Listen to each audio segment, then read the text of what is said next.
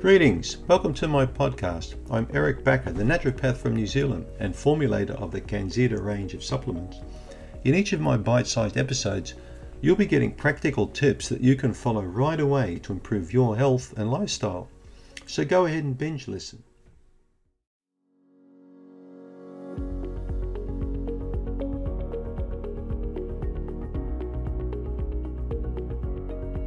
Before we go into the video, please click on the link on your screen now to download the free report. It's going to help you out quite a lot if you've got blasto. So today we're going to look at the best diet for blasto. What are the best foods you can eat to really help you overcome this problem? I want you to pay particular attention to your cravings. Many people with blasto crave sugar or sweet things.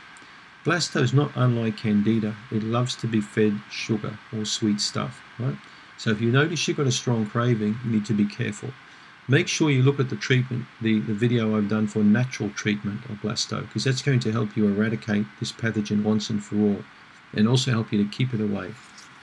So the best diet really includes lots of vegetables and lots of lean proteins. I don't find fruit to be as much as a problem with blasto as I do with candida, however. So I don't mind if people eat a little bit more fruit in a blasto diet. Coconut doesn't seem to really have much of an effect on blastocystis. So yeah, the green stuff basically works quite well. Most grains I think are okay if you've got blasto. I've not really seen a problem with gluten and blastocystis. So you know that shouldn't be an issue here.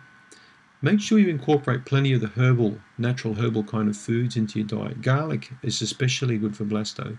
So 1 or 2 cloves of garlic fresh per day. And like candida, things like thyme, oregano, rosemary, basil, parsley, all these sorts of herbs are quite good to include. Particularly good ones to put in the diet are cinnamon and clove. And the other one is fresh ginger.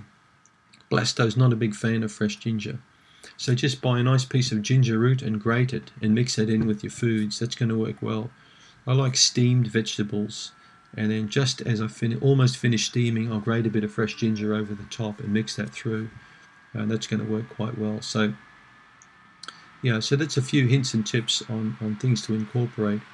Onions, spring onions, leeks, chives, these are all good to incorporate into your diet as well. The woody spices, star aniseed is probably going to help to a degree too. Cinnamon, what else did we mention? Cloves. Any of those kind of things will help. Make sure you chew your foods quite well, and of course include some fermented and some cultured foods into the diet. Another interesting one are the yeasts. The beneficial yeasts. Okay, Saccharomyces, for example, is very beneficial against blastocystis. Sourdough bread's not a bad food to have because sourdough contains wild yeast in it.